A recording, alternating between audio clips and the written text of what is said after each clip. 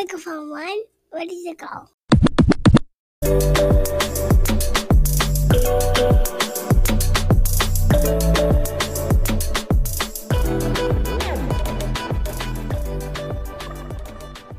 Hello to all my fellow bomb moms, future moms, baby mamas, step mamas. What's going on, everybody? My name is Alyssa, and we are back with another episode of Bomb Mom Podcast.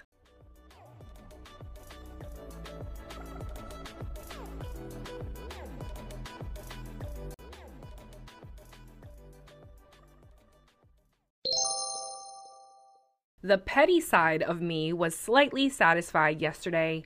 If you listen to previous episodes, I have talked about my ex-best friend, the co-host of my old podcast, and just how we fell out and what happened. And yesterday, I got a message from a girl who we were both friends with. I actually met this girl through my ex-best friend, much like I met Shay, who was also on an episode a couple episodes back. When I first see the message pop up on my phone, I'm like, this is either some drama or some bullshit. So I open the message, and the first thing that I see is, hey, I didn't know if you didn't fuck with me because of so-and-so, or if you didn't like me for your own reasons, but I just wanted to let you know that I'm not cool with her anymore. She showed me her true colors, XYZ. So I get that little bit of adrenaline rush, like, Karma's already doing her due diligence, and it's only been 2 months? Could it be? I have a brief conversation with this girl. She basically tells me that they're not friends anymore, and she just completely understands why I'm not her friend and why I cut her off. And it's so funny because I had also said on one of my other episodes that after me and my ex-best friend fell out, she actually went on to create a podcast of her own with a co-host, but only got as far as the trailer, never did another episode, never updated their social media, nothing like that. And I was really offended by that situation because the reason that me and her even fell out was over a podcast episode for our podcast. But this girl tells me, like, yeah, she kind of like forced me into doing that. It's not really something I was interested in.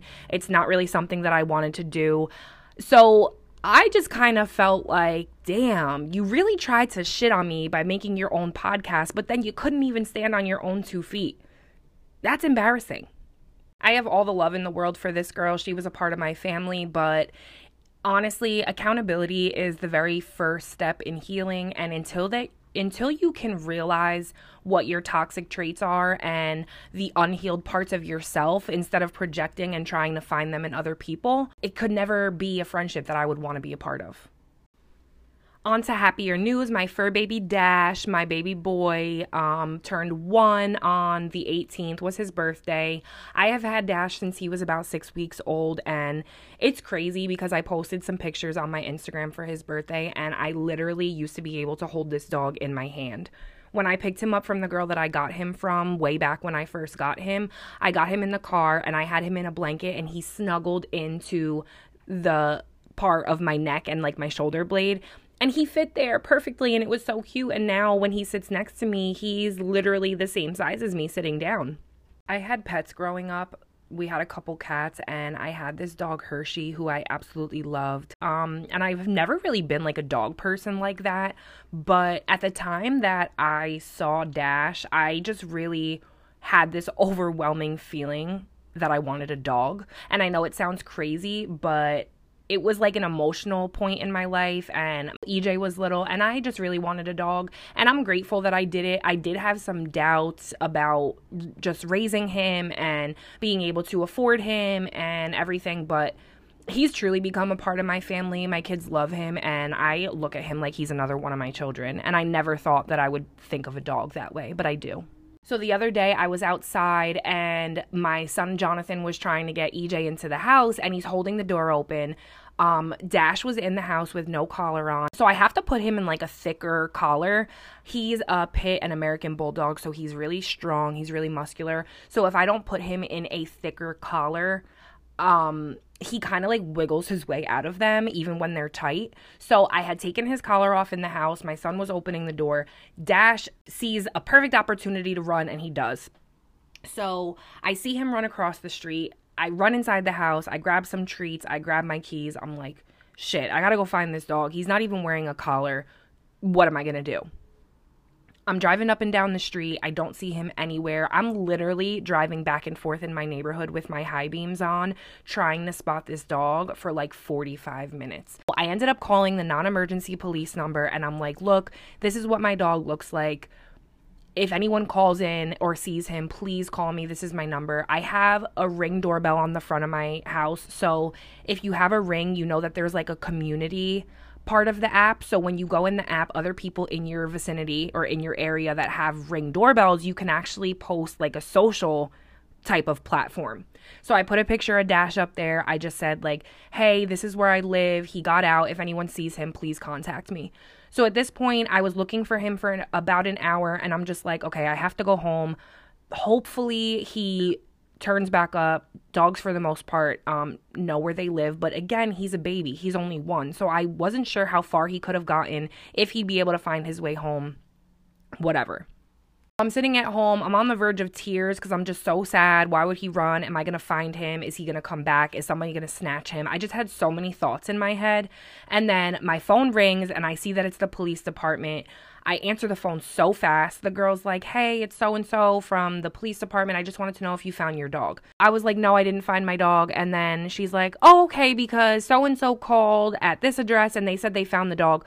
And I'm like, okay, what's the address? Got it real quick, ran out of the house, grabbed my keys, got in the car, and I went to go get him. Thank God he got in the car with no problem. He was so excited to see me. Someone did call in because they found him, and I just really had like a whole ass anxiety attack over this dog. Every weekend, I try to get up on Saturday and Sunday and make breakfast for myself and the kids, mainly because that's the only days during the week that we can really sit down and have breakfast together. So this past weekend, I wake up, it's like 9:15, which is late for me to sleep in. EJ's still asleep. My older two kids were up. I go downstairs. I'm ready to make breakfast. I'm in a great mood. I walk into the kitchen and it is a complete disaster. I've kind of tried to make it a habit to clean my kitchen before I go to bed because that's the first place that I come to in the morning when I wake up to, make my coffee or whatever. I don't remember if I didn't clean before I went to bed that night or if my kids came down and made a mess before I was awake or the night before. Whatever the case was, I had a full-on breakdown. I started crying over the kitchen being a mess, but obviously, it wasn't just because the kitchen was a mess. It was kind of a combination of a bunch of things. In that moment, I just had to give myself a second to just be sad and irritated and angry and stressed out and feel bad for myself because honestly, sometimes we need that.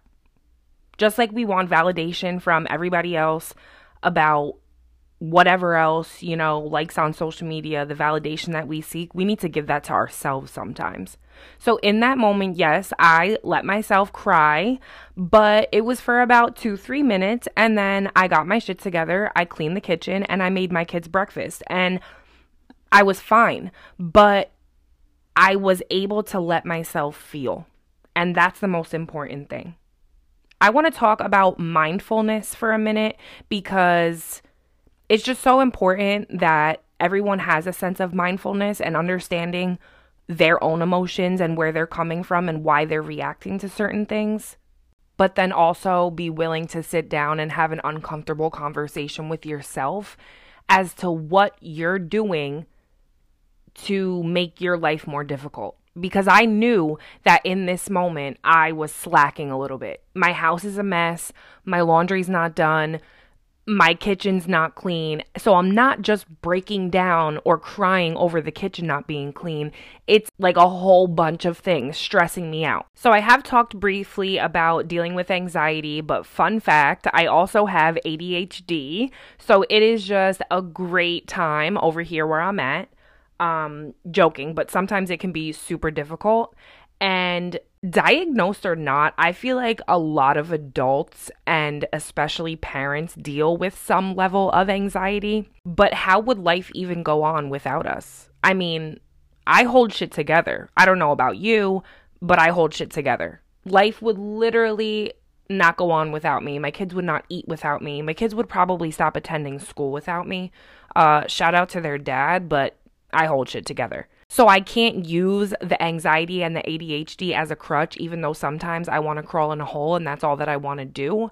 I have to figure out ways that work for me to keep my life flowing. I want to talk about some signs of anxiety that you wouldn't necessarily think are signs of anxiety, but they are. Number one I deal with is procrastination. If there was an award for best procrastinator, it would go to either me or my mother, and I kid you not. I have a lot going on. I have a busy schedule. I have a lot of things to do on a day-to-day. I have a lot of things to take care of, and that's super intimidating sometimes. So sometimes, yeah, I'm like, okay, I'll give myself an hour to chill, but I'll do it in a little bit. And then before you know it, all these hours have gone by, sometimes days, and none of the things that I wanted to do are done. Another one is always busy but never getting shit done. That is also me. I feel like even when I clean, I'm going from one room to another room before that room is even clean, and I don't mean to. It's just like I'll be cleaning something in the kitchen, and then I'll go in the living room to grab something, and then I'll be like, oh my God, this is all over the floor, so let me pick this up. And then I go back into the kitchen, and I'm like, oh shit, I was cleaning the kitchen, and I didn't even finish. The next one is irritable and easily annoyed by the people around you. And for most parents and moms and me, the people that are around me are my children. And ever since I started working from home, I'm obviously not really socially interacting with a lot of people outside of the house because I'm in the house so much. But sometimes it's essential for me to walk away from my children, leave them downstairs, and just sit in my room for a few minutes and decompress, especially when I start to get to that point where I'm going to flip out if I hear mommy one more time. The last one that I have written here, which I also struggle with very much so, is brain fog.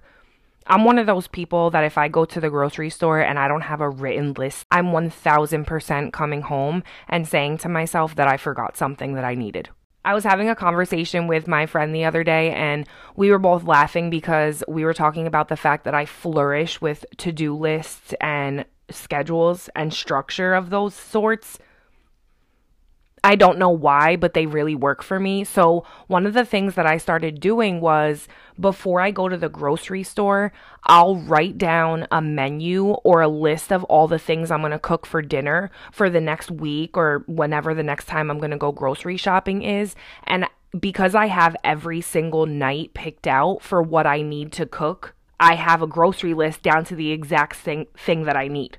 Not only does this ensure that I'm going to get everything that I need from the grocery store, it also saves me money because I'm not just in the grocery store winging it. And I'm not just buying a whole bunch of meat and then coming home with no sides. You know what I mean? And having a menu picked out for the week helps in the sense that I know what I'm cooking every single day. I don't have to stress out over whether I took meat out to defrost or, what do I have enough of to cook for me and all these kids tonight.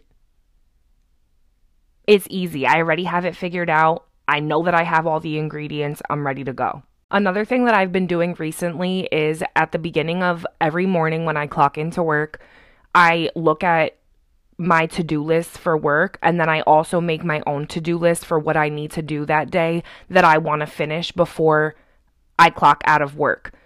Being that I work from home, I'm able to focus on the other things that I do, like my podcast and other things that I'm working on in my spare time while I'm on the clock. And it's been really difficult for me to have like the work and home boundaries because I'm home. So it kind of all flows into each other. I'm on the clock, but I'm cleaning, and then I'm off the clock, but I'm still doing work stuff that I didn't finish. And I don't want to live like that. I want to work my 9 to 5:30 like I'm supposed to. And then once I clock out, I want to be done with work. I'm a writer, so I like to write down the things that I need to get done, but that feeling of putting the check next to something after I finished it and seeing my whole to-do list checked off, that's just like the greatest feeling. And it's really like I stress myself out for no reason, because as soon as I'm done doing all the things that I needed to do, I can just chill. I can just relax, and I'll be in a clean house, and my laundry will be done, and I won't have to look forward to the next 1,700 things I need to do. It's one of those many things we need to prioritize because it's something that makes our lives easier. It's making ourselves a priority by doing these little things to help ensure that we're not crazy the next day or the following days to come.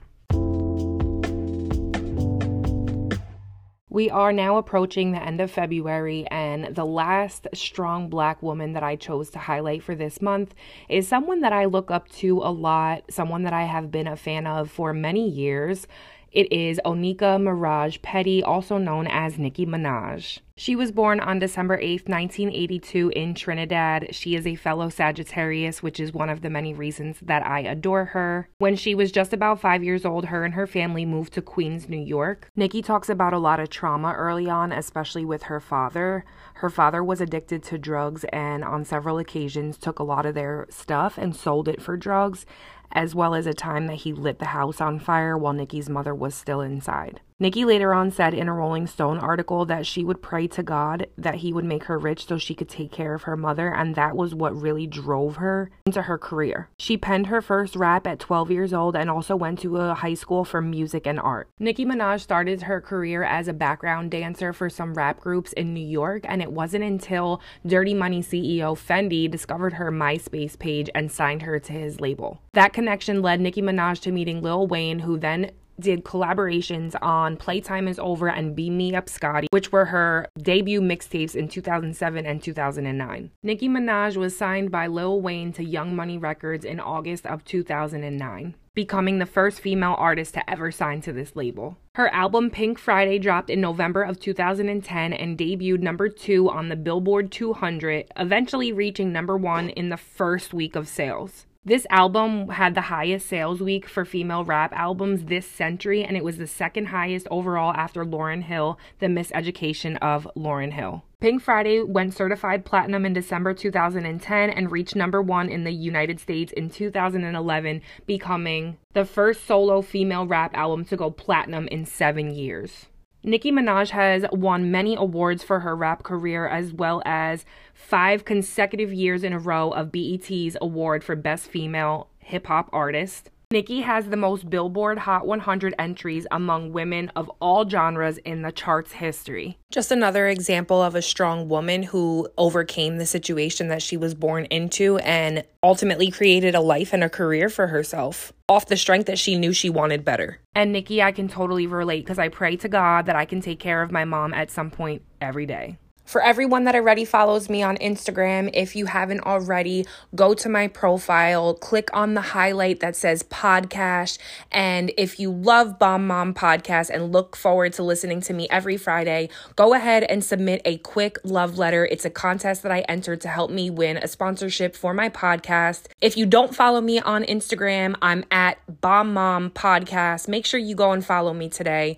For all of my listeners and everybody out there, have a wonderful day. Talk to you next week. Bye.